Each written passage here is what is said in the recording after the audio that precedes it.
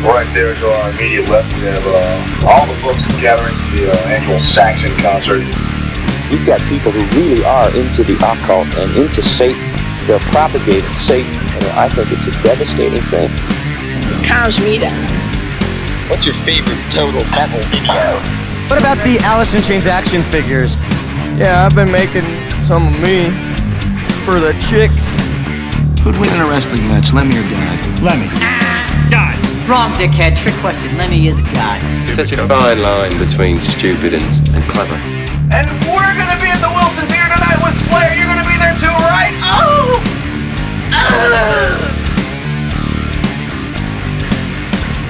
How'd you guys like that new intro? Fucking rips, crushing bass. Crushing bass. It's a banger. Yeah. Slaps. Slaps. It's a banger. I'm here for this. I'm there. Yeah, you're here. Yeah, I'm here for it. Slapping banger. That doesn't sound right. It's a slapping banger that I'm here for. Well, not gonna lie. On that note, welcome to Somewhere in Time Podcast. Welcome to Jurassic Park. God. We're hoping you're feeling happy today and it's late. Glorious. It's probably a little punchy, maybe. Yeah. Hey. Starting this one super late on the East Coast. That's right. If you're listening live, I don't know. Get the fuck out. Get out of here. Yeah. More people are doing our Zoom room. Get out of here. Don't Zoom bomb us. Yeah. SomewhereInTimePodcast.com is where you find us online.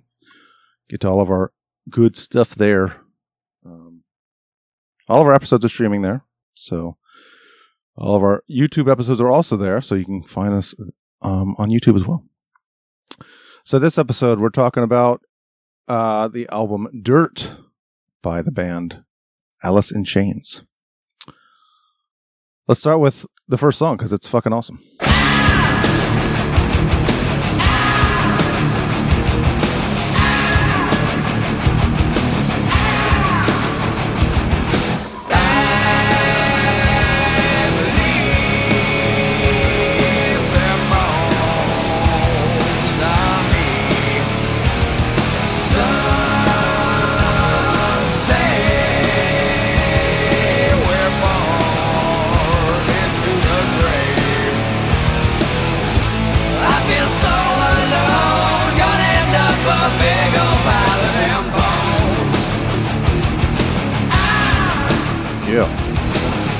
So Alice in Chains are Lane Staley on vocals and rhythm guitar on a couple songs. Jerry Cantrell on guitar and backing vocals. Mike Starr on bass and Sean Kinney on drums. Kinney. And who are we? Well, that's a good question. Oh. Thank you for the I know who I am. Do you know who you are? I'm the king of the world. Yes, introductions. I'm Eric. Tim is here. Yo. Joe's Hello. here. Hi. Joe's here. And Keith is here. Guten Tag. Yeah, so back to Alice in Chains. Alice in Chains. This album is produced by Dave Jordan. Produced and mixed by Dave Jordan, who also did the first album, right? Yes. He did. And he also did Sound of White Noise by Anthrax. Hasn't come out yet, though. No, but it does. That album does sound a lot like this album. Mm-hmm. Sonically. Mm-hmm. Sonically. Sonically. That he actually, the way he produced this, I went through all the gear. That's one thing. I'm a bass player. I've played since I was in the 7th grade, and I'm not even sure I could tell you what my head is. The specifics on the gear used to get the sound they were doing and the way he tracks this. And I have the list of stuff here. I don't know if, Eric, Joe, or Tim, if you even give a shit. We're not gearheads. Exactly. I went through this and like it's going through the specifics as to why he used like this Bergen head, the tracking is all, I don't get it. But let's go ahead and start from how this was being recorded, because they got together in LA to record this album. Yeah. And that is when the LA riots broke out. Yeah. Jerry Cantrell was literally buying beer in a supermarket when some guy busted in and started looting the place. Yeah. He went back to the studio. I have a little bit of Jerry Cantrell talking about that if you want to hear it. Oh, well, yeah, let's hear it. We came to LA to record Dirt, and we moved into Jordan's studio, and that was right about the time that the cops were on trial for the, beating of Rodney King. And we were all kind of watching the trial intently because, we had a feeling of which way it was going to go, and it wasn't going to be good for the black community at all, or Rodney King, and these guys were going to get off. If they did get off, it was going to be apocalyptic. That's what we were all talking about it and thinking about it. And sure as shit, man, when that verdict came down and those cops got off, within minutes, the town started erupting, and we started seeing fires, and we started seeing people get pulled out of cars, like on TV. And this is like the first load-in day of first or second day, right at the very beginning of the recording process.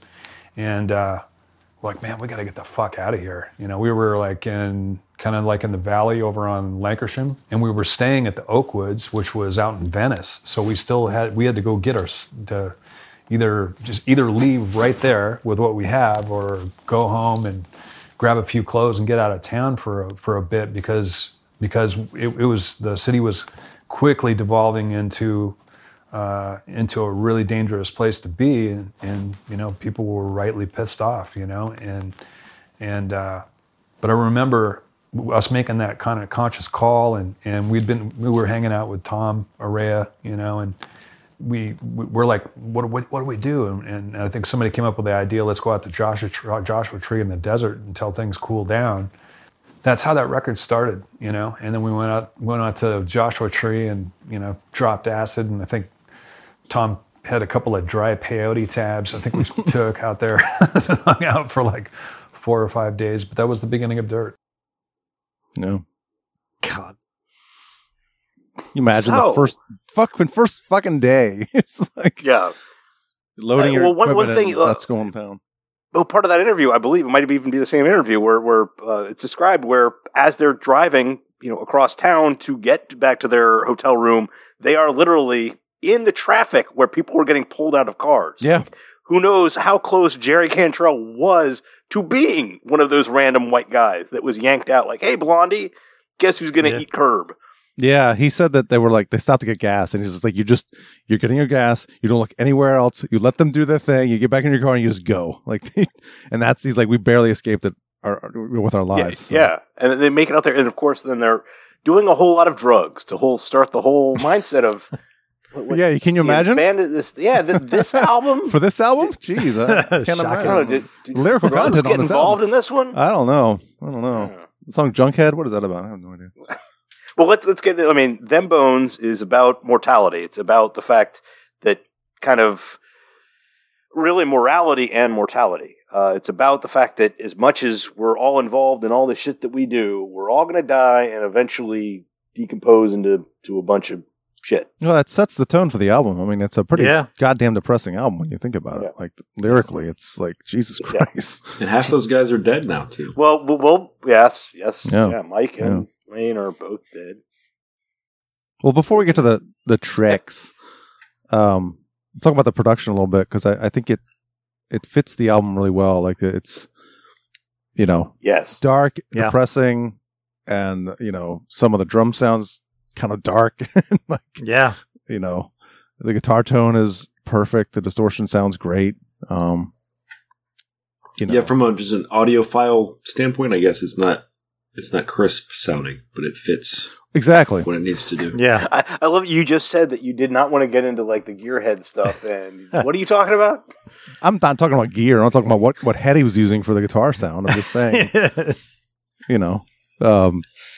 the sound is fitting for the album. I feel like.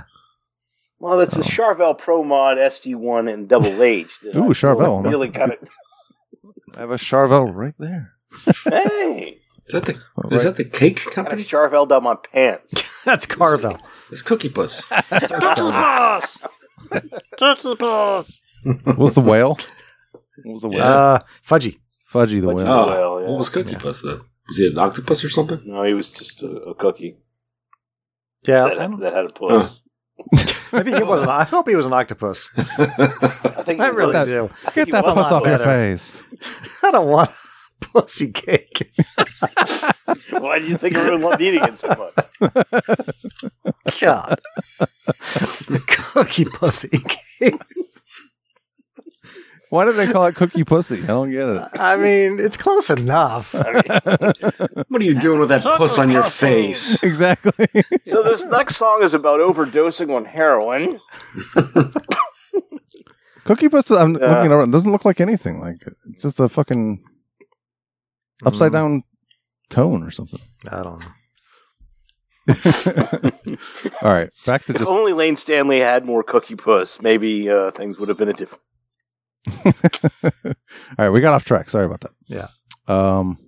There was something about the guitar sound. I don't want to get into the gear of it, but Dave Jordan did mix. He blended 3 different amps to get that sound. Yeah. And that's the one thing I don't. I read one of these is a headphone amp, and I don't understand what the fuck that even means. I don't know. It says a Bogner Fish preamp. Yeah. A Bogner Ecstasy for the mid frequencies and a Bogner headphone amp. No, a Rockman headphone amp. Rockman? Yeah. Like Ricky? Right. Yeah, you're right. You're right. Rockman headphone amp. Sorry, it was developed by Tim Schultz. Oh, Of the band Boston. Yes. Oh. That's the thing that Mustaine used for a while. Huh. Yeah. I don't know. I tuned out. I don't understand how that would, Once you got to that Rockman amp, I tuned out. Apparently it adds compression, distortion, and echo and chorus. That's cool. I don't know what a lot of that is, but it's that cool. Boston guitar tone. That's interesting. Yeah, but it's not better than the Boston guitar tone. Yeah, no, I'm just saying, obviously they mixed it with some other sounds, but it weird. Yeah. I'm going to try to listen for it on the album now. I mean, it's the one thing. I mean, we all, I think, could agree when listening to this album that this thing fucking sounds insanely well. I mean, yeah. Whatever this guy is, figuring out how the fuck to do. Well, God damn it, this guy.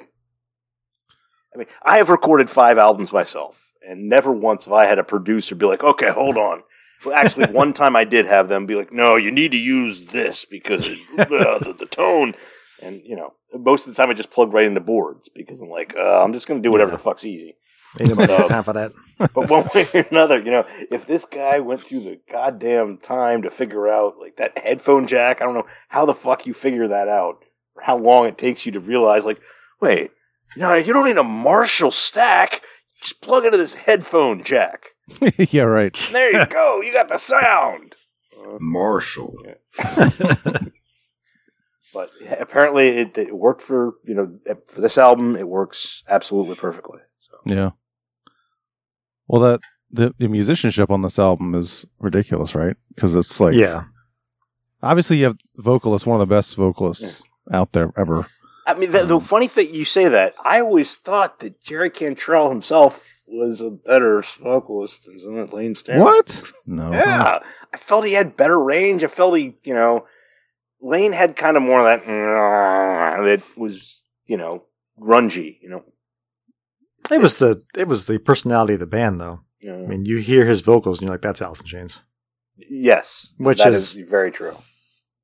And if you don't like it, well, then you don't like it. But if you like it, then you're like, but for me, back when I was getting into all of this, and let's face it, I was coming out of metal and all of a sudden alternative hit. And listening to it, maybe it was because of my love of Joey Belladonna, but Lane has a fucking range that you like at Facelift. You get that a few times. Oh yeah, love. And you get it here too. But I mean, one way or another, like he definitely does more of kind of this low, seemingly purposefully like a little. Yeah. if that sound effect means anything to me. No, I know what you're saying, but I think it goes along with the theme of the album, which is just like depressive, dark, just the whole. To me, this album. It's not a conceptual album, but it does have like a theme throughout. It's actually semi-conceptual. Well, I could totally see that because the second half of it is where the second half of it and Sick Man are the concept. Well, I can totally see. We all know what the concept is. Well, yeah, like Junkhead and Godsmack are, it's almost like two different messages, but the same. Exactly. The pretty much the second half of this album. The first half. Well, let's face it. The second half of this album, which is Junkhead, Dirt, Godsmack, all three of those kind of tell its own story of a guy kind of starting to get into drugs, realizing this might not be a great idea. Right. Not being able to stop it, and Godsmack is where it all comes to shit. Now, going further into that, you run into Hate to Feel an Angry Chair. Like, the second side of this album pretty much tells a story that they should have thrown Sick Man on that side of it to add more to it, because it's the story of a guy who starts doing drugs, gets addicted to them, can't stop, thinks like, yeah, I need this, and I have to have this, and oh shit, I can't control this, and now I am worthless. Depression. Which raises the question of, and I was going to bring this up when we got to the song, but I'll bring it up now, is Down in a Hole on Spotify, and on the CD that I own, it's number 4, track 4. But I swear to God, when I listened to this album when I was younger, I don't know if it was like a tape copy, but no, because Joe and I talked about this. It was not track 4 was always Sick Man. It always went from Rain When I Die to Sick Man. And I don't know why on Spotify. You, Eric. Okay, go ahead. On early U.S. and Canadian pressings, Down in a Hole appeared as track 12 between Angry Chair and Wood. Yeah. Yes. Current U.S. and Canadian editions of the CD and vinyl have Down in the Hole as the 4th track, which essentially it says were the band had originally intended it before the record company changed the order. So it's in the order, I guess, they wanted it to be. Yeah, but I agree with you. I don't think it sounds right to me now. I don't like it. No, it's weird. It doesn't make sense. But now that Keith says that these songs have a theme, it makes me think, well, maybe that Down in the Hole was there for a reason, because maybe like that's why he started getting the drugs. Like maybe Down in the Hole was his, like that's except for the fact that Down in a Hole is actually written by Jerry about his long-term girlfriend Courtney Clark. Okay, well, never mind. So that one doesn't have anything to do with drugs. Then fuck it. It belongs at the end. I like it better there too. It fits better there. Yeah, It's too early to have that like a ballad right there at number 4. Yeah, although Metallica did all their ballads at number 4, but this is a ballad, really slow ballad. I feel like the album builds to that point. Yeah, that's why it belongs there. It's like, and also I got so used to the end of Rain When I Die going right into Sick Man, and I'm well, that's absolutely. Well, let's discuss that, because Rain When I Die is considered to be, well, Lane and Jerry both contributed to this one, and it was kind of written about their current interests, their love interests. This was a grunge love song for the most part. And each other? What? No, the women that they were at the time doinking, because doinking is the most grunge word you could ever have. But one way or another, so yes, Rain When I Die was a love song that they both were involved in writing to the women that they were with at the time. I mean, that doesn't make any sense. It's like, that's interesting. Yeah. All right. Well, did she call my name? But it wasn't. But I mean, like obviously those relationships didn't go. I would have to say it's kind of probably a little like what was that Pearl Jam tune? From 10. It's like one of the last ones on the album. Porch. No. Eddie Vedder did. It's a. Is it Black? Black? No. It's definitely. I mean, we even talked about this. God damn it! I think it is Black, because you were saying that it's more like a breakup song than a. Yes, and it's the one like the last line is "You're the stars" and someone else's. Oh, that's Black. Yeah, that's Black. Okay, yeah. Black. Yeah, this is sort of like Black, and the fact that it's not a love song, but it's apparently that it was when they were composing it that they were thinking about the women that they may have just broken up with or something, or something like that. Well, do we want to get, I mean, we're already talking about the tracks, so do we want to get into track by track here? Yeah, do you want to play any of this stuff? I mean, yeah, of course. Whoa, the tracks. Have to do that, right? Got to do that. Yeah, of course. I mean, well, actually, let's talk about the album cover real quick because we forgot to do that last time. Oh yeah, there's a whole thing about that. Oh Is yeah, that okay. Well, I've seen some of the album cover. I've seen some of the behind the scenes of the photography of that. But what's the story behind the album cover? I don't know the story behind the album cover. I mean, it's a cool album cover. You want to snag that, Tim? Yeah, if you have the notes up, Keith, go ahead. I don't. I actually. Oh, okay. Hang on. Neither does Tim, clearly. No, I have them. I just got to dig them up. Hang on. Yeah, I mean, it's a cool album cover. This is the orange. Well, no, the big thing about it is, the album is called Dirt. They brought in this model to be, that image, and it's just showing her kind of decomposing. And apparently, she's the spitting image of Lane Stanley's current girlfriend at the time. Lane Staley's current girlfriend at the time. Oh, really? Oh, yeah. She was not fucking happy about it. And everyone pretty much commented like, wow, he got his own woman to do that. And of course, that relationship, as you can imagine, didn't last. So she apparently was fucking pissed about this pretty much forever. Wow. So, did you have any other notes on that, Tim? Can you tell how much she looks like anyone? It's kind of. No, I mean that's the whole thing. Like looking at that, I can't even tell it. Yeah, I can't. I tell tell it's a person. No, but it's ridiculous. They could be Mike Starr. One way or another. Like there's comments I ran into, like flat out being like, it is absolutely ridiculous how much that looks like. But maybe it's the model herself. If you look at the model and look at his girlfriend at the time, that they look like. Because looking at that image. There's no fucking way in hell I can tell. I mean, the nose is completely falling apart. Yeah, exactly. It looks like when they say there's life on, or there's faces on Mars. Yeah, with the shadows. Sure, kind of looks like a face. The girl on that cover, her name is Maria O'Brien. Apparently, as if you can tell that's her. Yeah, right. It's like, oh, sure, they didn't just kind of put sand together to make that. Okay, it's a model. Fine. Yeah. But apparently, whoever that is looked exactly like Lane's significant other at the time. And who knows, maybe it was that they broke up right before that, which would explain, Rain When I Die a little bit more.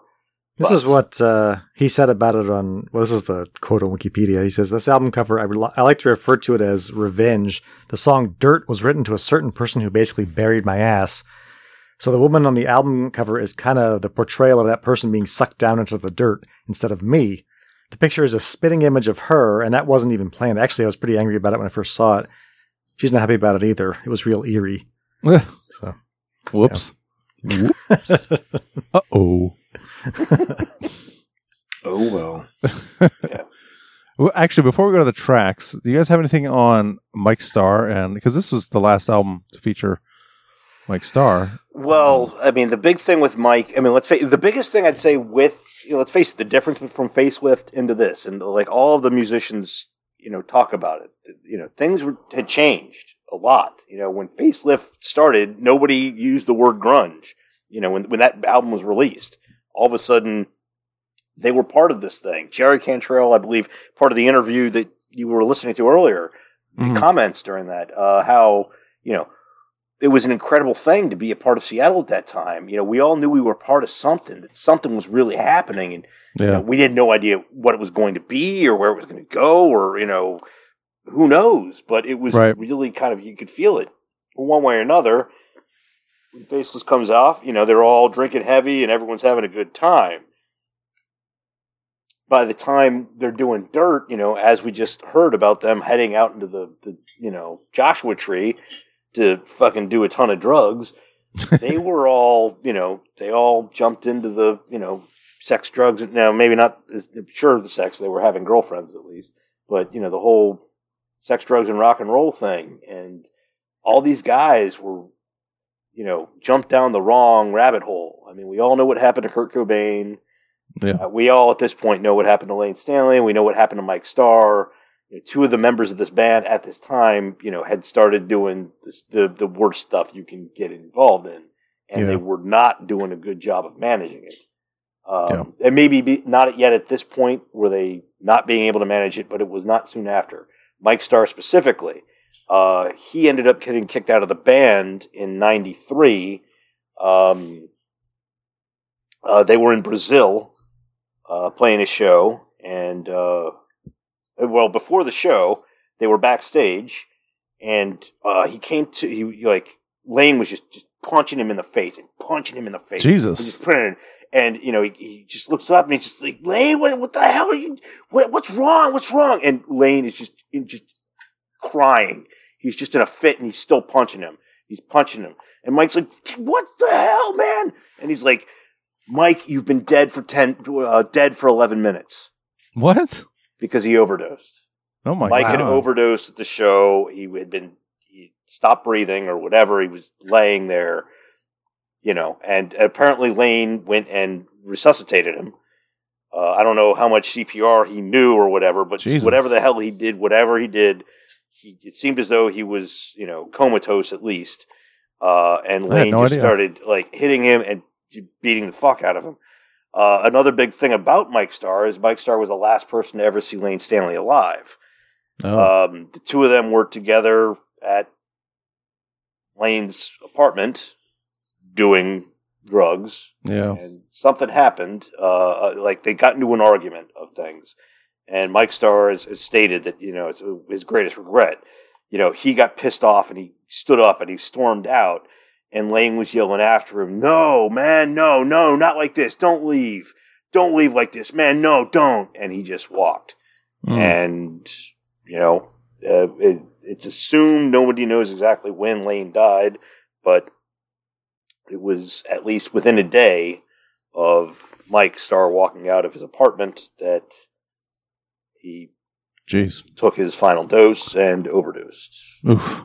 Man, that sucks. I don't know do we want to get into Mike Starr as well at this point, considering we're down that road. Yeah, I mean, Mike Starr himself, was on numerous celebrity rehab shows with I remember that. Dr. Drew. Yeah, and, they didn't work. No. I forget what year it was. Damn it. I didn't write down the note. I don't. Did he pass away? Oh, yeah. He died in 2008? 2011. 2011. Okay. Yeah. Of a prescription drug overdose. Yeah. Jeez. Ironically. Of all things, yeah, really. Yeah. I mean, yes, but let's face it. Well, there's one thing to say, don't do drugs, but let's get into that, because the biggest thing that pissed off Lane, when he wrote all these lyrics, pretty much as he's writing about his usage and how it's getting to the point where he can't manage it at all anymore. Like, that is specifically what he's talking about in half of these songs. Yeah. So many of his fans would come up to him and be trying to be like, "Let's go get high. I'm fucked up right now." And he would just be so enraged at himself because they're not getting it. He's not trying to celebrate drug usage. He's not trying to triumph it as being a good thing or something you should do. He's trying to give you a real life autobiographical summary of how it is. And yeah, sure, it's drugs. Right. You're going to feel fucking fantastic for a short period of time. But it's going to lead you into an absolute hellhole that, Yeah. a lot of these guys, took a swan dive into. I mean, look, Mike Starr, as I stated, this man overdosed at the show in down in Brazil, and they kicked him out. They replaced him with Mike Inez. Right. They actually had been touring with Ozzy Osbourne during this album's, or was it Facelift that they did that tour? Well, one way or another, they toured with Ozzy for a period of time. So that's how they got to become good friends with Mike Inez. When they kicked Mike Starr out, him coming in was just, it wasn't even an issue. It was second thought. it was in the middle of a tour too, I believe, that, Right. Mike Starr was just like, you got to get the hell out, get home, get clean. And they brought Mike in, and that's it. He's been with the band ever since. Right. The big thing about their deaths is, Jerry Cantrell at least has commented, let's face it, when you lose your singer, that changes how you sound more than anything else. Yeah. And it is very difficult in a situation like, say, Alice in Chains, to lose that and to try and continue. They obviously have done it because, they've been sitting, they were involved in some other things. Everyone was doing what they were doing. Eventually, they started talking again. And eventually, they've been going on for years. God damn it, lost my train of thought. That when they play right now, there have been 6 people in this band, and they are all on stage every night. So okay. He's got kind of more of the positive, aspect or thought of it. That, as much as, sure, they can't go on without Lane. Well, Lane's still there every single fucking time they play, and so is Mike, for that matter. Well, here's a little clip of Jerry talking about Lane specifically. I've always been a fan of bands that have multiple voices, and multiple lead singers, people that can carry a tune and have a different palette, It's something I always thought that was kind of cool about our band that maybe a lot of the Seattle bands didn't have so much. I never really wanted to be a lead singer ever. I just wanted to play guitar, write songs, and sing backups, you know what I mean? And I partly just because it's a lot easier to do that. And secondly, we had Lane Staley, you know what I mean? Like, I don't need to be singing anything.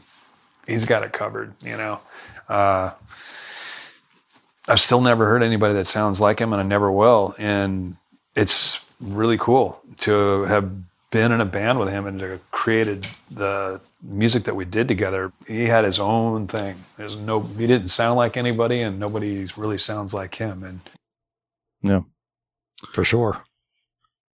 I still think he's like one of the best singers ever. In fact, listening to this album was like Chris Cornell.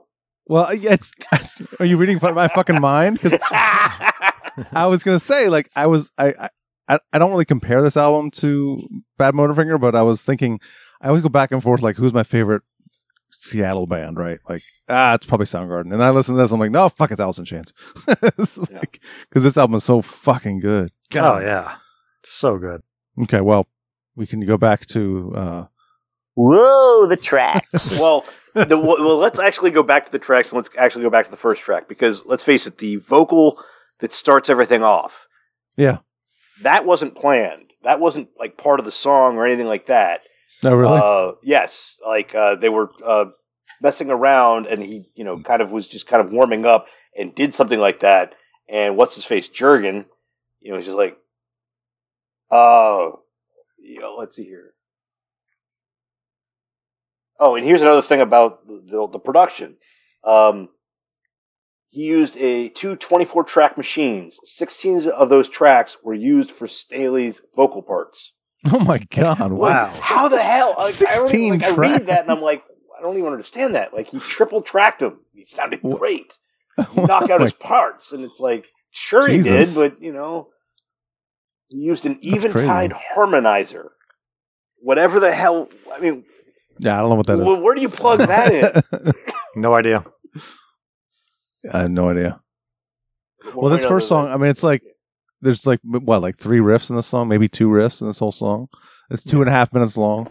Yeah. But it's still one of my favorite songs of the album. That's great. Really? That's awesome. One of your favorites? Wow. Well, I mean, then again, is there a bad song on this album? This is probably a bold statement, but I think the first 3 songs of this album are the best songs. Oh, you're absolutely wrong.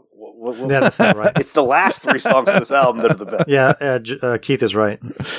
I don't know. Well, I think Damn This River, Rain When I Die, Them Bones, like, the album starts like, oh my God, the first 3 songs. The entire album, Angry Chairs really, I mean, look, the entire album is really good. So I'm not going to argue with like, oh, you're wrong about, your favorite song. I just think the first 3 songs are all fucking really good.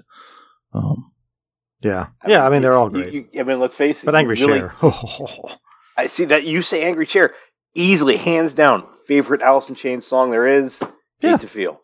Hate to Feel Oh, is... no. Really? Oh, fuck you No. guys. I love that goddamn song. And, well, all right, let's I love the riffs in that song. We're jumping forward to get to that. Yeah, but yeah. let's face it. All of us were, Beavis and Butthead fans. We all remember the Radiohead episode. All of a sudden, Creep comes on, and they're just like, what's happening? Why are they doing this to us? Oh my God. And then all of a sudden, it happens.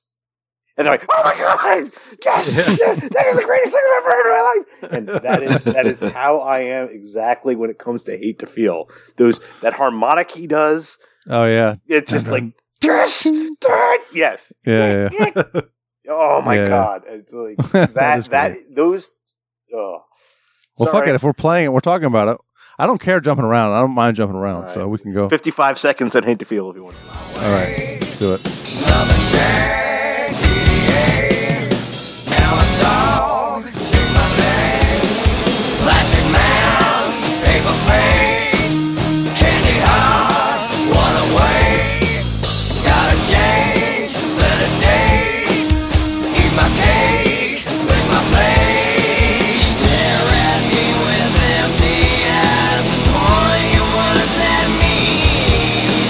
Eat my cake with my plate. Cookie Puss. That's right. It all goes back to The funny thing about both, I think Tim and I are onto this. Hate to Feel and Angry Chair were the two songs written only by Lane Stanley. Yeah. Oh, okay. And and Cantrell was really proud of him. I mean, give me a break. They're both fucking phenomenal. He was just proud of Staley for his ability to write. Yeah, and just the fact that he could write these riffs and write these songs. He's like, man, you really improved as not only a guitar player, but a songwriter. Yeah. Right. Yeah. We've talked a lot about how one or some tracks will sound more like the future ones, like in the subsequent albums. Hate to Feel sounds like it could have been on the next album. Yeah, that's true. I agree with that. Yeah, for sure. Has that whatever it is going on in there. I don't know how to explain it either. Me either. I don't know. It feels like the next album. Yeah, no, I agree with that. Absolutely. I can tell you what I don't know which are the best songs on the album, but I can tell you which one I think is not the best, and it's purely due to radio play. Oh, well, yeah. It's Rooster with an R? Rooster. Yeah. Yeah. I still struggle to listen to that song. They just killed it, and I really liked it when the album came out too. Well, the thing about this tune, which I don't know if you guys have listened to all the interviews as well, that is kind of nuts. All right, Jerry Cantrell, this is, he wrote this entire thing. It's about his dad. Yeah. Well, his parents. I have some clips on this for sure. Oh, you want to play? You have anything specific you want to use? Yeah, I have I'll play this and then you can fill in the blanks. Probably. I remember writing that song. I was staying over at Cornell's place, at Susan Silver and Chris Cornell's house. They had a little guest room at their place out in West Seattle. It's a tiny little room. It just had room for like a little bed. It was kind of like a converted closet, I think, but it had a window looking out at the water. And I remember I stayed up all night, may even have taken acid or whatever that night. I'm not sure, but I remember staying up all night and writing that song, and I knew I was onto something really cool, and I wanted something kind of washy and watery sounding, kind of Hendrixy almost, and I was thinking about my dad, like most kids, my folks got divorced when I was pretty young, and so my dad wasn't a big part of my teen years, and he was a badass and a hard ass. He was a Army sergeant, so but I didn't see a whole lot of him. So when my mother had passed, he was my only parent left, and as I became a man, I started to realize that I can't be mad at him for can't be mad at him for like kid shit, like every kid's mad at their dad for something, or parents or whatever. And like, I started trying to think about putting myself in his shoes and like, what he'd been through in his life and multiple tours of Nam and just where he came from and things that he had to deal with. And I started asking myself, would I have done any better? Could I have done any better? And I couldn't say yes. And so that was kind of a first little thing of me kind of putting myself in his shoes and trying to take the blame off of him, and like trying to make peace and have a relationship with my dad again. Wow. Yep. It's so crazy that, there's that much positivity, and listening and reading like a lot of what Jerry has commented about really the existence of the band is insanely good-hearted and positive.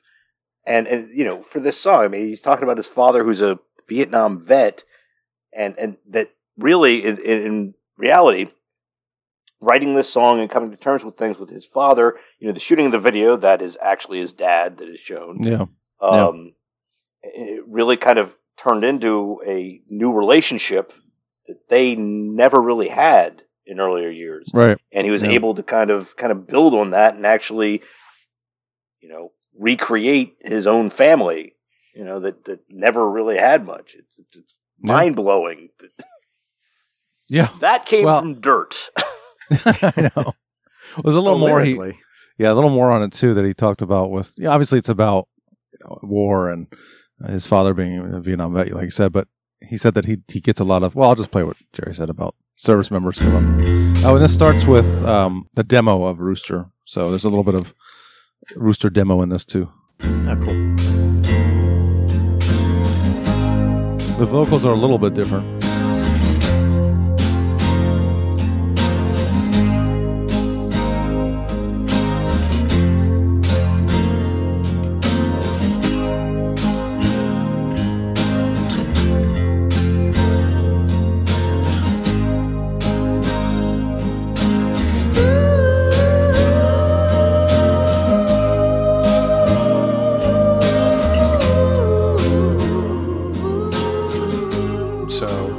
Kind of a cool song for a lot of reasons.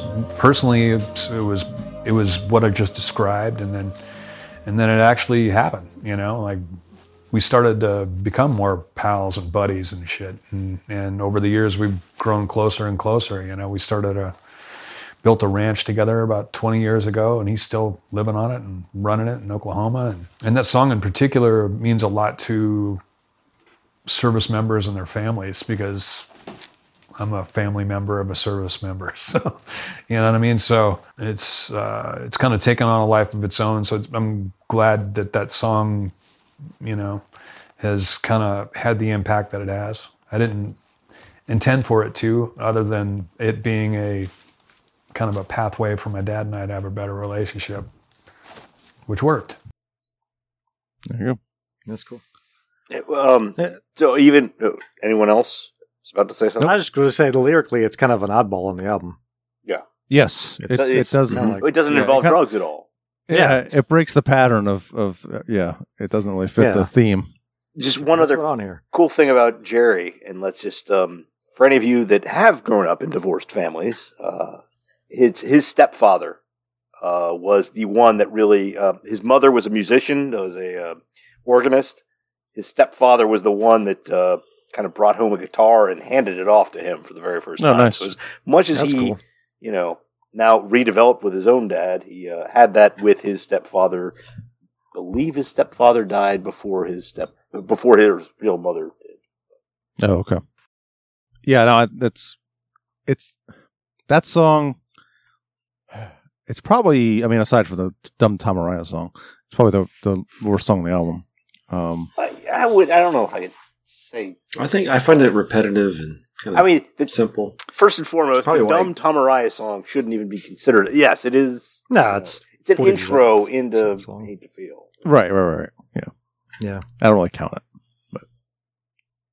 but Dumb Tom Araya. Well, that was the official title. Well, what apparently it's called Iron Gland. Right. Yeah. I am Iron Gland. Yeah. I don't know. I might say Sick Man might be the worst song. Nah. I like that song. If you don't like the vocals on it, I guess. I like, and that's the whole thing. I don't know if I can say I'm just trying to juggle to figure out what would be the worst song on this album. Probably Rooster, just because it doesn't really fit. It's a ballad. That's the thing. They wrote a fucking ballad about a Vietnam War veteran and like the anguish that he goes through on a regular basis of still being alive, you know. But that at least makes more sense, you know, being a part of this album. Yeah. Well, Damn That River. That's a fucking awesome song. Oh, yeah. That chorus. Yeah. God. That, it's so heavy. God. Yeah. Drop C sharp. Because they're down a half step and then they drop B.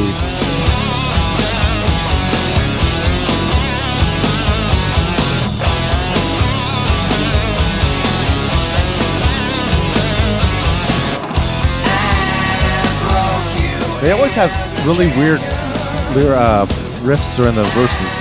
Yeah. Not always, but a lot of times. Like, that's a weird riff. Yeah, that's really weird. Yeah.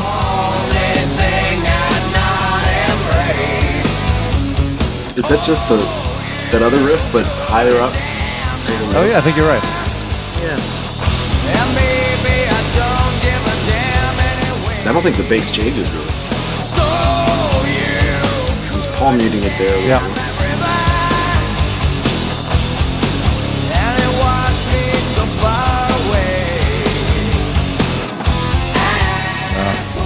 I really like the solo in that song as well. Yes, I had that on my notes too. Yeah. I love the way it comes in. Yeah. Yeah. I love the second chorus. He's another guy when he lets loose. He's really fucking good. Yeah.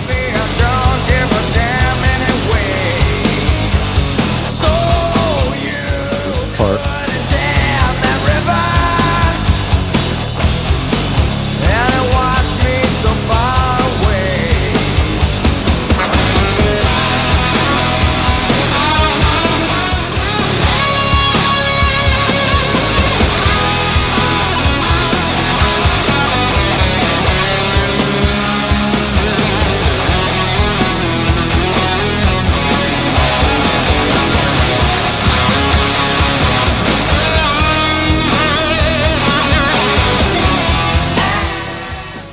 Really good.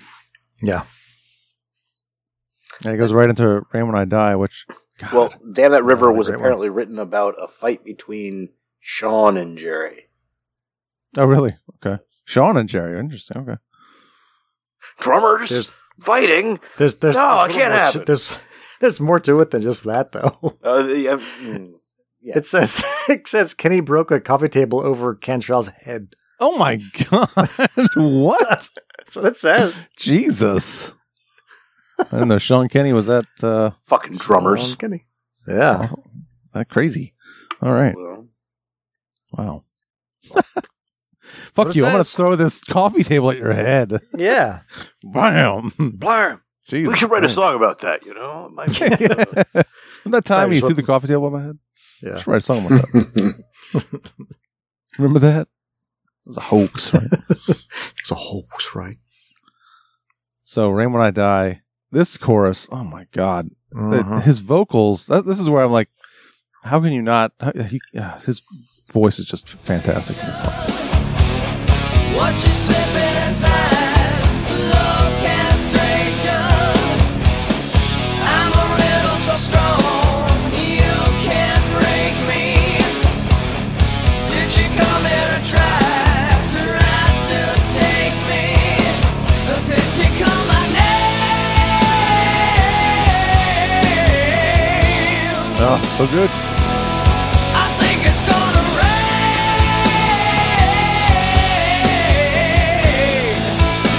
Oh, when I die.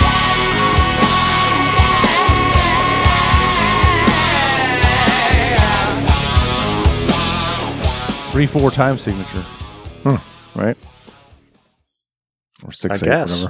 Whatever. Yeah. I like that drum fill he did right there at the end, too. Mm-hmm. Coming out of the chorus. Yeah. Oh, so good. Keith, this drummer's pretty good, too. I was going to ask, because I know like the guitar solos and the guitar work on this album is awesome. And I know Sean Kenny's a good drummer, but like I was going to ask if you have any specific examples or can cite why he's such a good drummer, Tim. I don't know. Not Tim, but he's just another guy. Like he's just locked in. You hear him live. He doesn't fuck around. He's right. He's just. I don't know how to explain it really. Yeah, Tim hopefully can explain it better. You said it. He's locked in. He's tasteful. He doesn't overdo it. And I really would like to stress that, locking in as much as, yes, it's good to do. You don't need to be extraordinarily talented in order to do it. You just need to have tempo set in your head and fucking keep it. That's what a drummer's supposed to do. Hi-hat and a snare drum. Just stick. I have a 2-piece. Don't have a 1-piece snare drum. Strim down your sets. Though? Struggle. You look at Sean Kinney. He did not have the Neil Peart. He's pretty tall to me. Kind of. He's tall. Yeah. He is tall, but he did not have. He had a basic 5-piece. I take it. Right? Yeah. It was small. It was actually, he inspired Lars to downsize his kit. Because Lars played Sean Kinney's kit, and he was like, I like this, not just the amount of drums, but the size of the drums. Because you look at Lars's kit on like the Black Album tour, the drums are like, the toms are like floor toms. Yeah. And look at his kit on the Load tour, and everything is smaller, and there's fewer toms. Mm-hmm. That's because he met Sean Kinney and played his kit. He's like, I like this smaller feel. So Sean Kinney is 6'1", if anyone's curious. Okay. Sean Kinney does some crazy stuff with his hi-hat that's kind of very subtle, but it's weird. It's just, there's these weird things where you're like, what? If you listen to that, we'll get to Wood, but there's stuff in Wood where you're like, that's really hard. What you're doing there is really hard. But it's nothing that people wouldn't even know. You wouldn't even know unless you kind of know. Well, Hate to Feel is a good example of that, too. Because he does some weird, like this weird, Well, Sick Man's got a very different drum feel to it as well. Yeah, it's technical without sounding technical, I guess is what I would say. He's not as flashy as Matt Cameron, but there's some pretty cool shit too. Yeah. Right. Yeah. He's way better than that drummer that's on 10. Well, yeah. Wait, who was that? We figured that was Mike. That was like Mike Abuzella or some. No, that wasn't him though. He didn't play that on, did he? Right. It wasn't Dave Abruzzi or whatever his name was. It was some other guy. Right. It wasn't Jack Irons. It was some dude. Just some dude. Dave Cruson, I think.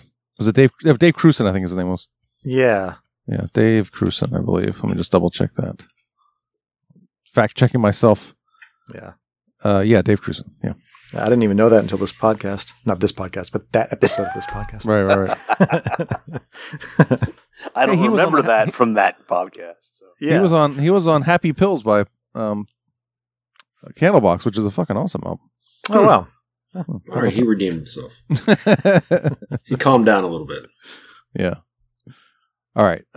Back to this album. I guess so. Should we talk about Down in a Hole or Sick Man now? Because I think we should put Down in a Hole where it belongs. Yes, I agree with where you. it goes. Wait, you mean now? No, I'm saying the original tracking of the album, right, from '92, not this. It's still ambiguous when you say where it belongs. Well, where we think it belongs. Tracking, where it was when we bought the album. Yeah, because listen, this is the way I always hear this album. Yeah, is because this album you guys bought it initially. You bought the day came out. You wanted DJ. This is the way it's supposed to sound. Not according to the executives that really understand music. See? And then it goes right into that. You're right. Because I was listening to this, for the first time, front to back in a long time, and I got to this, and I was like, wait, no.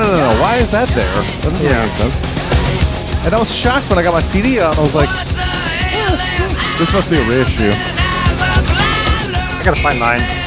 Am I going crazy? I was like that. I was like, is that a Berenstain Bears? Right, yeah. I'm sitting there like an idiot waiting for Sick Man.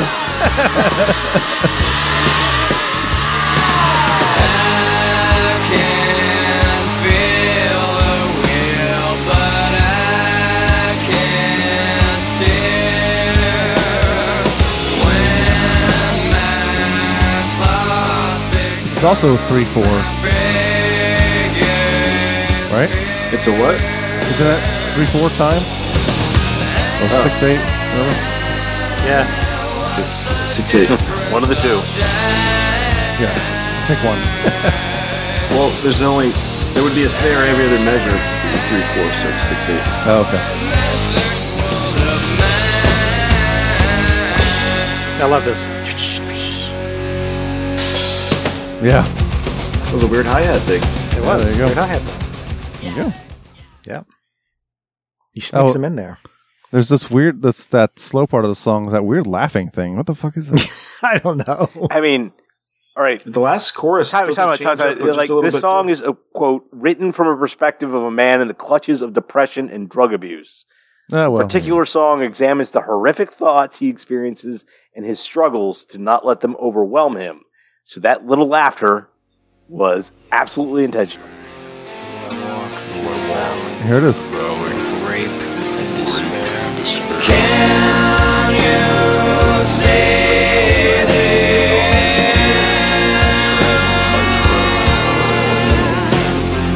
Choke on me, my friend. There it is. Yeah. That song, Sick Man, it says, came together after Staley asked Cantrell to write him the sickest tune, the sickest, darkest, most fucked up, and heaviest thing he could write. Really? Well, that's a heavy riff. Yeah. I think Angry Chair is heavier, but I guess Staley wrote that riff anyway, so. Yeah. I mean, one thing to say, like, the album is semi-conceptual, that there are two basic themes. The first theme is about dealing with kind of personal anguish and turmoil, which turns into drugs. And I did not write down where I got that quote from, but if you're missing it, I got it. But go ahead. I'm a history major. I like to quote my sources here, but one way or another, it's like the first part is about anguish and despair, and then obviously getting into drugs, and then drugs, as much as they feel fucking fantastic, lead you into only a worst fucking hole. So. Yeah, which is why Down in a Hole belongs at the end of the album. Well, if it's not even about drugs, then it's about relationships. Well, just hey, sounds like, but just the feel of it. Yeah. No, I think it belongs there too. So yeah. Junkhead, this, yeah. Well, we don't even need to talk about what this one's about. Yeah, it's pretty obvious.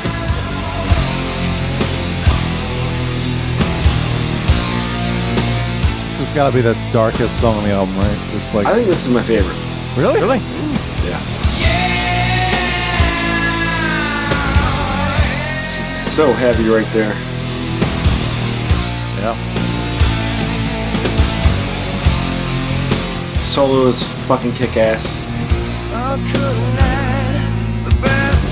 I like the thing he does on the bass guitar in the chorus.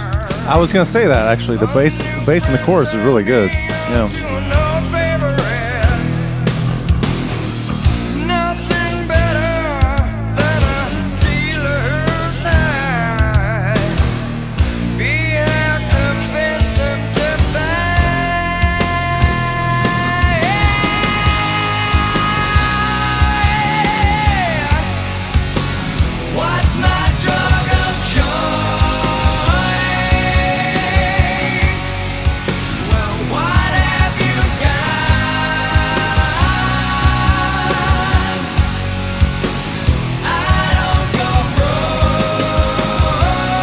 Cool drums there. It's I love that after the second chorus, this little thing.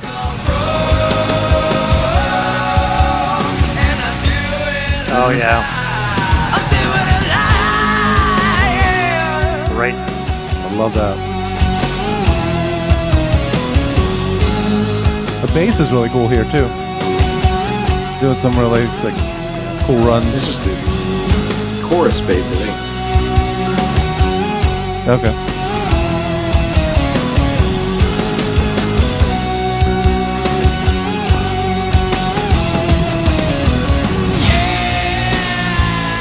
Yeah. Man, that is a great song. Yeah. And I remember seeing them play that live on in some MTV thing. Yeah. It's even fucking heavier. Screaming even more. Is that not the most depressive thing about this? Because I got to see them at Lollapalooza 93. They co-headlined that with Primus. And that was the last full-length tour they ever did with Lane. It's like they still had 2 EPs and an album that came out after this. And they played shows. They absolutely did play, but they never toured. Again. They were supposed to tour with Metallica in '94, and what happened? Yes, they couldn't do that because Lane. There was a whole thing about that where they were like, "Well, we were coming back to LA from Europe to film a video, and we needed to take some time off," and like they were covering up. But no, Lane was too fucked up. Lane, to tour, yes, basically. yes, and well, at least you got to see Candlebox or. We did, yeah. And was it Candlebox and Suicidal, right? Yeah, I guess it was. Yeah. I think I only saw part of their show at the Clash of Titans. Yeah, we came in late. We missed most of it because of Christopher. God, that happened twice to us, motherfucker. We missed Faith No More because of Christopher too. Yeah, he's an asshole. All right, well, the Dirt is the next song, and another one of my favorites. Mm-hmm. God, that opening riff. This is not a happy song. It's not a happy album. Which one won this is happy? No, it's not. This is like the most violent after years. This is the most depressing song ever written. Yeah, it's like you figure fucking Cure. So graphic.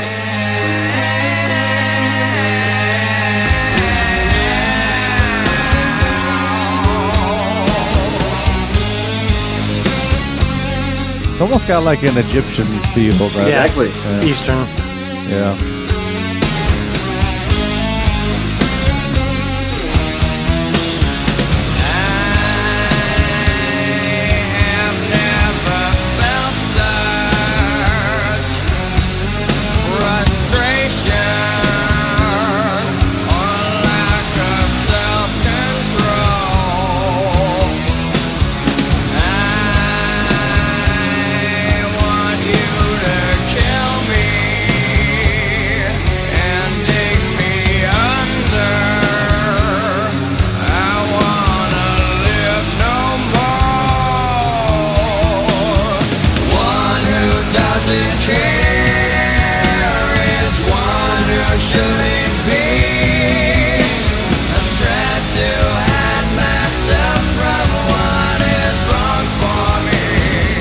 I'm just reading these lyrics in the tone that, what Keith was saying earlier, that it was about his ex-girlfriend who was, and just one who doesn't care is one who shouldn't be. You shouldn't even be. You shouldn't even live. Just don't even be. It's fucked up. Yeah. He did a lot of heroin. She probably did a lot of heroin too. Yeah. I mean, the lyrics in this song are just like, holy shit, man. God damn. Yeah, I love that song, though. I mean, the riffs are so good. God. Mm-hmm. And this goes right into Godsmack, which... I wonder what that one's right about. Here, this song is 1,000 times better than the band. I'm just going to say that. It sucks. That's one thing. The one thing that sucks about this song is the fact that a band wrote the name of their band off of this song. They ripped it off of this to be like, man, we figured they would have picked another. No, you're not. No, you shouldn't. They would have been called Junkhead or Sick Man if it weren't for this song. Yeah, exactly. Probably. Yeah. I can actually see that. It probably would have been called Sick Man. Probably, yeah. This was my favorite song for a long time, actually. Sully Man. I'm shocked that Angry Chair wasn't ever in your top 3 even. I mean, there's so many. I mean, this album is so good. No, it was. I don't know. I don't know. This, like you said, Keith, you just said it. This album is so good. Yeah. It's hard for me to pick a favorite. So, like, that one was always head and shoulders for me. It was like, that is the one. Yeah. That's a great But, song. But, Yeah, I mean, yeah. Which one Can't go wrong. We're talking about Angry Chair. Well, I'm just saying. I'm just saying. He was saying Angry What I Chair think. is his favorite, but Yeah, that's all. anyway, we're on Godsmack now. Yes. The vocal performance in the song is interesting. It's like that whole like vibrato. Okay. You know. And just for the listeners, okay. The song is called Godsmack. Now, smack, if you weren't aware, is another word that is used for the illegal drug heroin. Okay. So it's kind of like referencing that a deity is like that substance. Just in case it was, not obvious. Thank you for the explanation.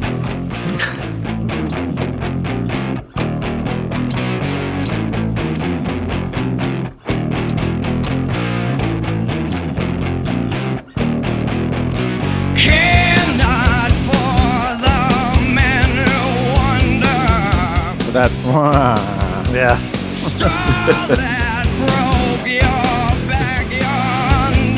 We got the place surrounded, see? It's Axl Rose all over again.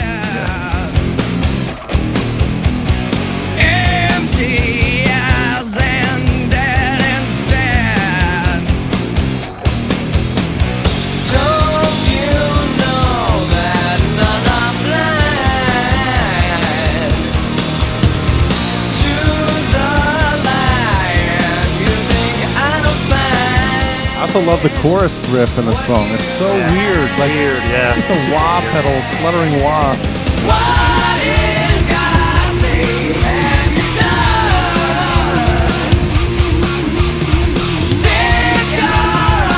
And the drums? And the drums, yeah. Anyway, yeah, God. You're not going to play the yeah? Oh, yeah. This is the second chorus, maybe? Let's see. I thought it was the end. It's the end, yeah. Oh, that,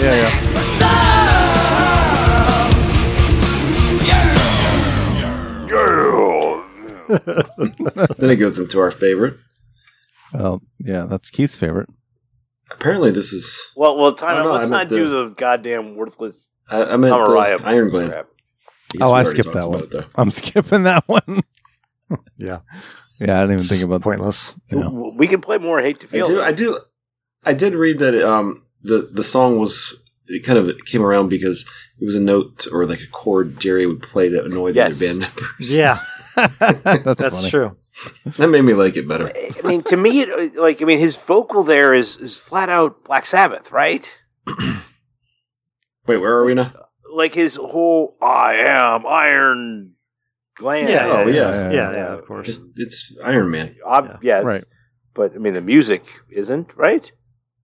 No. Well, no, of course not. No. So, Hate to Angry Feel, Chair is the next song. Let's play. Yeah, we played Hate to Feel a little bit. So Angry Chair. Yeah, we can play a little Angry No, let's Chair. play. No, play Hate to Feel. Go on. Did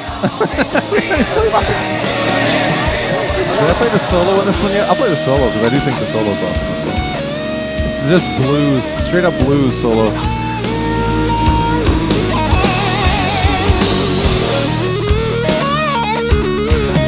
The bass.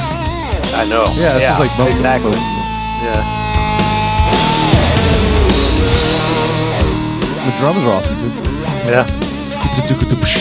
He loves those random tom hits.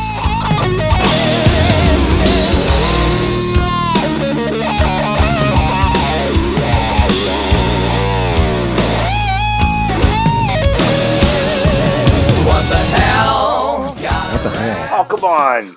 You can't stop it there. You gotta.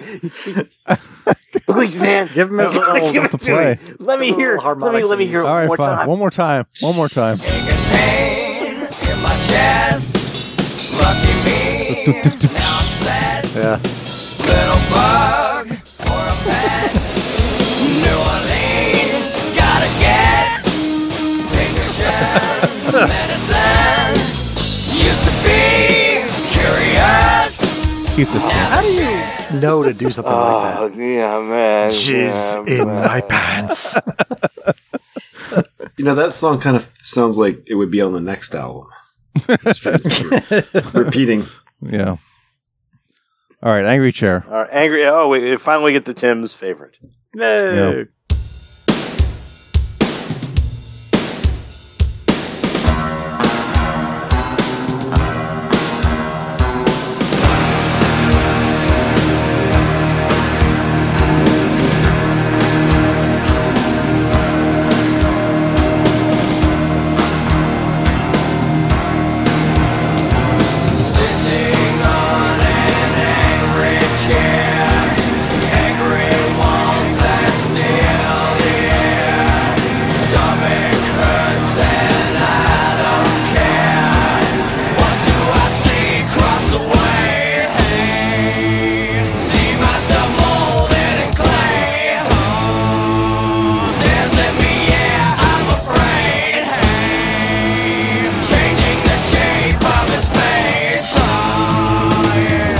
Pretty good. Ah, it's so awesome. This part, I don't know why I didn't know what he said here, but I always thought he said, I'm a doughboy. I don't know why. He says I'm a doughboy. What's a doughboy? You didn't realize it was dull.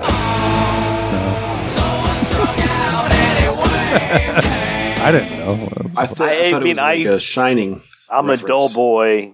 You know, it's like, how did... That's... I don't know. I didn't even read the lyrics and I knew it was dull. I just thought Field of Pain is where I graze was like, oh, God. Yeah. Mm-hmm. Oh, damn. Yeah. He wasn't the happiest guy. And the way it's... Did you see any info about the solo on this? It's funny because I thought that I was like, is that maybe Lane Staley's playing the solo, but no, it's not. I remember in an interview in a magazine from back when the album came out and I was surprised I didn't see it referenced on any of the pages, but or linked onto Wikipedia anywhere. But I guess Jerry had been trying to do these solos for that song over and over and over, and then he just finally hit that take that ended up on the album. He was like, that's the worst fucking one yet. He's like getting ready to do another one, and the rest of the band and the producer were like, nope, that's it. We're going to fucking keep that one. Wow. It just, because it sounds weird, right? Yeah, yeah. Like you said, I can see, you thought Lane played it, right? Yeah, I was like, maybe Lane played it because fuck it, it's weird. It doesn't sound like a Jerry Cantrell guitar solo. Yeah, no. He wasn't happy with it either. I'll play it.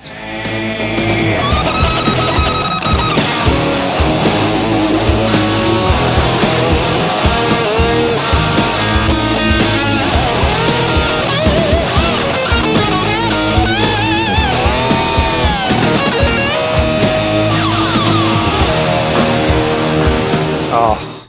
Yeah. That part right there, if you keep going from there, that is the best part of the song. He felt like he was behind the beat throughout the solo and he was pissed off about it. No, keep it. Feel the pain is where I graze. Serenity is far away. Saw my reflection and cried. Hey, so little hope that I died. Oh, feed me your lies open wide. Hey, wait up my heart, not the size.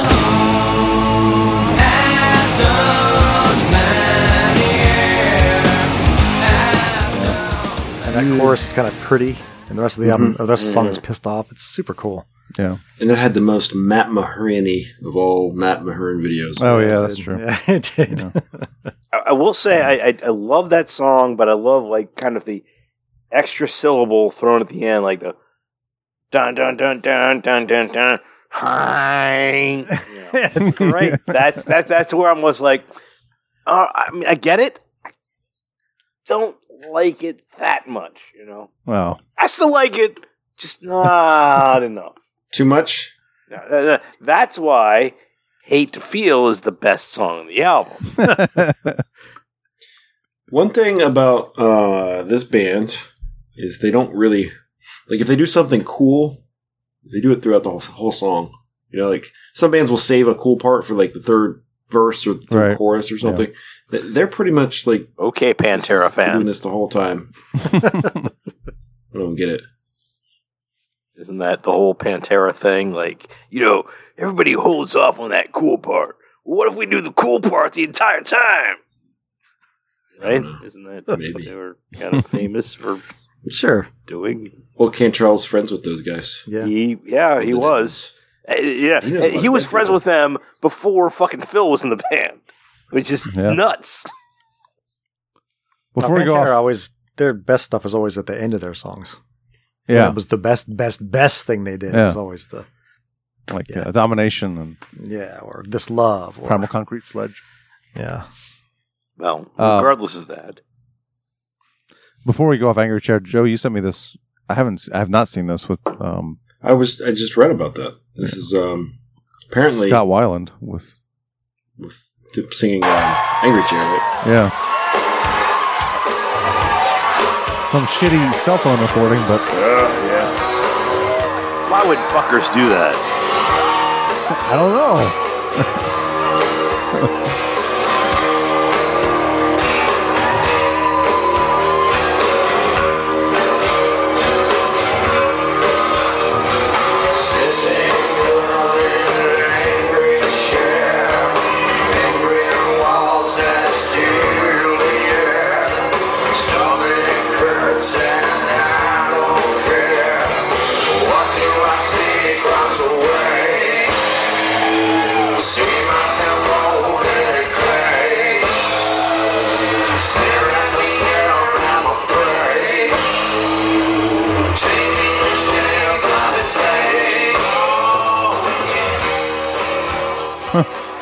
It's cool. That's very cool. It's not surprising. Well, it's not surprising that guy sang that song. Oh, yeah. Yeah. Okay. Because he copied... No. Because he copied him by dying of heroin. He suffered the exact same shit that fucking Lane went through. Mm-hmm. Only it was... let's not even get into that guy. Holy crap. We don't have to. We might run into doing one of their albums at some point. Yeah. I think we will this year, actually. Yes, we will. Oh, is it that early? Core. Yeah. Core, yeah. Please don't make me do that. Core is 92. Oh yeah. It's going to happen. F-, motherfuckers. Well, you can make us listen to The Cure or something then. Hi. Oh, no. Make us listen You guys, to Rancid. No. Worse. Yeah. Worse. We are doing the episodes that I want to. We are having the industrial one, Nine Inch Nails, Ministry, and Skinny fucking Puppy. The best Skinny Puppy album. 9 Inch Nails, I have no problem with doing. That's like one of the best. We're doing 9 Inch Nails, we're doing Ministry, and we are doing Skinny Puppy. Sure. Fuck it. Joe's calling out sick. Do it live. We'll do it live. Fuck it. All right, Down in a Hole. All right. Yes, the proper placement of the song. Yeah. A little overplayed, right? Yeah. It is. You Great think song. Down in Video a Hole was is stupid. overplayed? I know I don't talk about the videos much. It's overplayed on... I don't even remember that there was a video for it. It was no Rooster, but it was played a lot. Yeah, it was played a lot. I think Angry Chair was played a lot back then too. It's fine. But this song blows away Rooster. So yeah. Yes. Yeah. This song is fantastic. Yes. You were talking about the lyric from Angry Chair. I think the lyric in this song, "I've eaten the sun, so my tongue has been burned of the taste." It's a fucking awesome line. Yeah, that's great. God. I think the Charismatic Voice reacted to this song actually. Oh, really? Yeah. Play some of it so the listeners can hear. You've never heard this song, have you? Yeah, you've never heard this song. It's so pretty.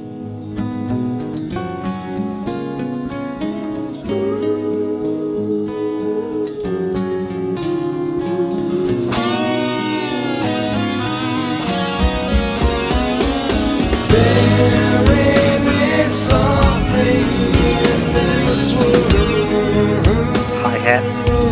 Yeah.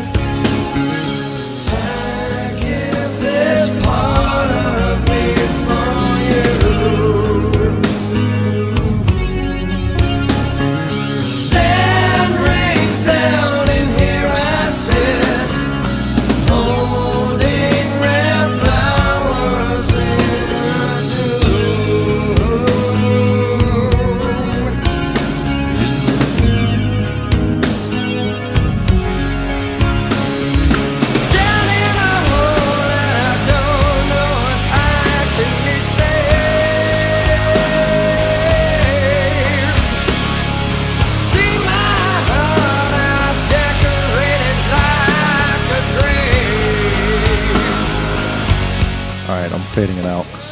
It's a minute and a half of playing there.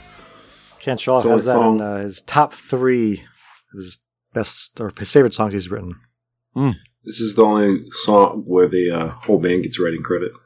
Oh, interesting. I like the only 2 credits for Mike Starr and Sean Kinney are on this song. That's the only what? Writing credits. I like the last chorus. I didn't really notice. I mean, I kind of noticed it, but you can. There's like almost sounds like a mandolin. It might just be a second guitar part, but it's like this background little high pitched guitar thing going on. I didn't really notice it.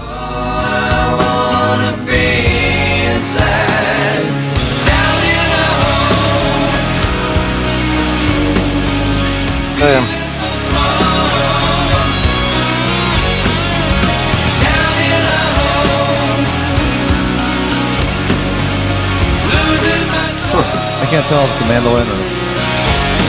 Yeah, what is it? It sounds like a mandolin to me, but... Yeah.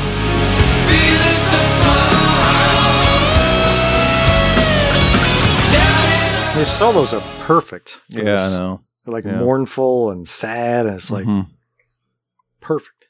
Yep. And then we move on to the last song, Wood, which wasn't actually recorded within this session.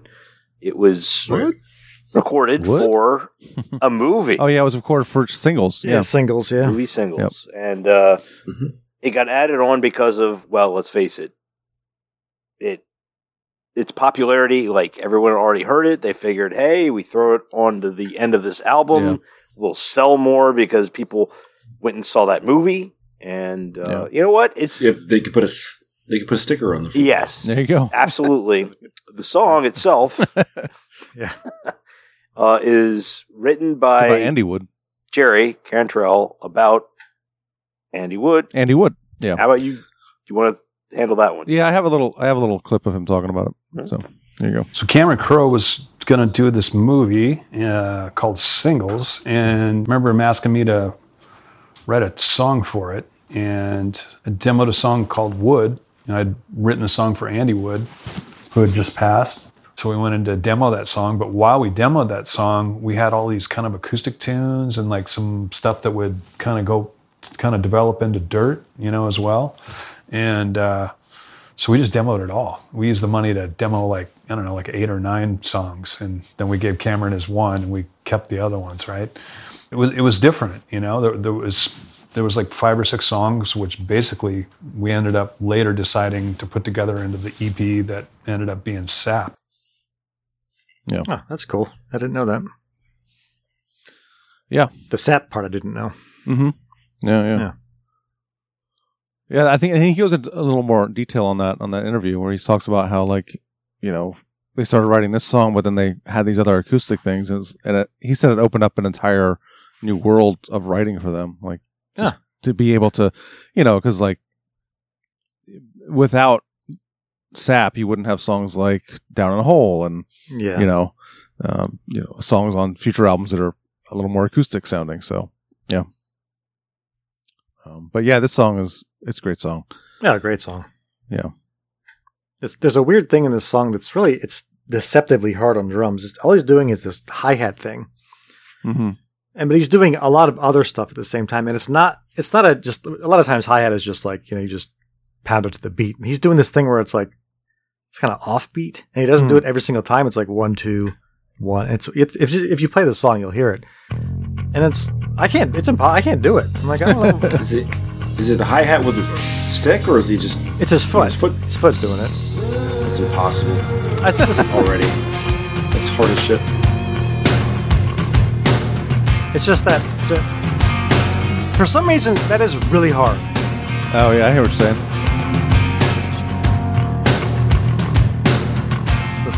He's only hitting on a certain beats. Oh, it's...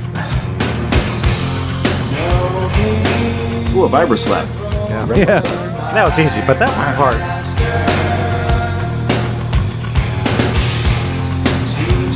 China. Yeah.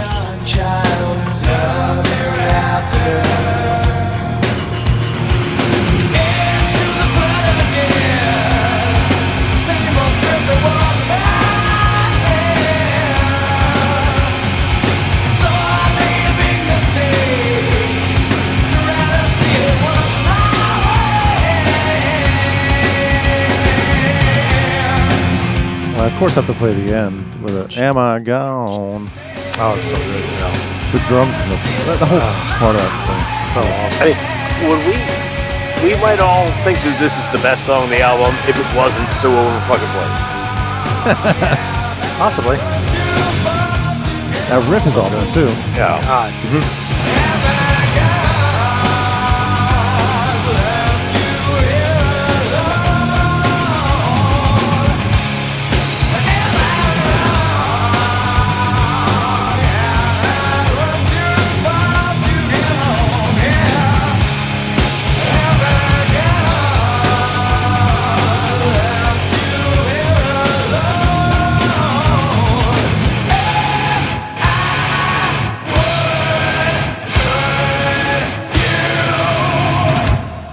Thank you. Good night. Yeah. That song has been covered. Well, that song has been sung by James Hetfield and Phil Anselmo. And Phil Anselmo, yes. Yeah. With Alice in Chains. Yeah. They can't hit the notes. No. I know. Yeah, I imagine. Why are you even trying? Anselmo's worse than Hetfield, I'd say. But neither of them can really do it. It's not bad. It's just like, you're not, it's good, but you're not hitting those notes. Yeah, well, Anselmo's not been able to sing very well for the past 20 years. So yeah, he's doing that thing where he has his finger in his ear and he's trying to hit the notes. No such luck there, buddy. All right. Well, so Alice in Chains, Dirt, one of the most seminal grunge albums of.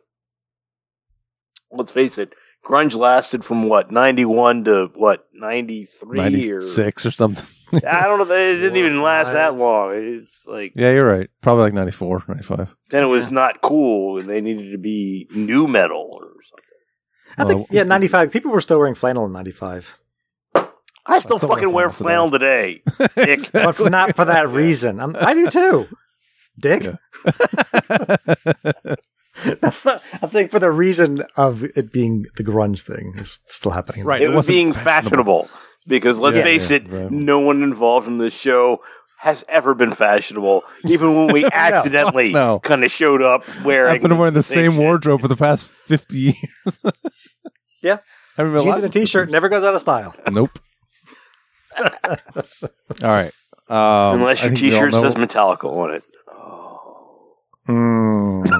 We're gonna, Dun, dun, dun, dun. Fuck you. Damn, I all right. Hey, fuck you. There you go. Cheers. All right, so grades. A+. A+. Mm-hmm. Easy. A+. Easy A+. Easy A+. It's one of the best albums. A+. Well, we know what's going to be number one this year. Well, tied. I don't know because at least there are some good ones. Tied, yeah. Well, yeah, we have. Give me a break. Yeah. All right, I'm going to go A just to make sure that this one doesn't beat. God damn it! That. Come on. That you know is. It's A+. Eat my dick, bitch. Fine, A+. Dick, bitch. Hey, there's this title for the show. There it is. Eat my dick, bitch. The title of the show is Cookie Pussy. Cookie pussy. Eat my cookie pussy, bitch. Eat my cookie pussy. Eat my dick.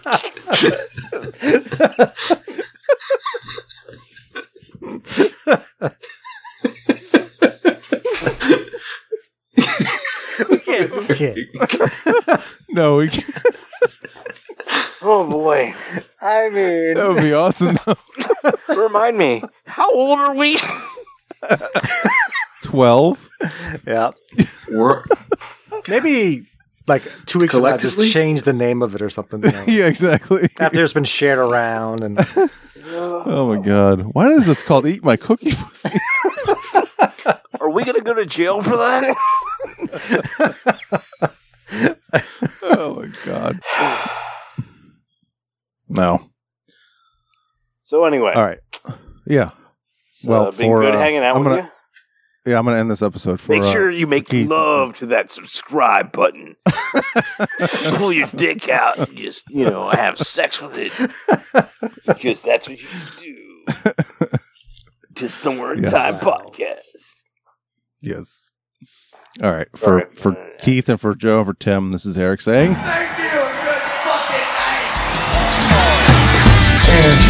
Energy, aggression, power. To sum it up, it's a vulgar display of power. Heavy metal speaks to the anger and despair of teenagers today, the same way that the blues used to speak to the despair and anger of the South. Right now, cutting it up big time. They are miserable slaves of Satan. Some country coding.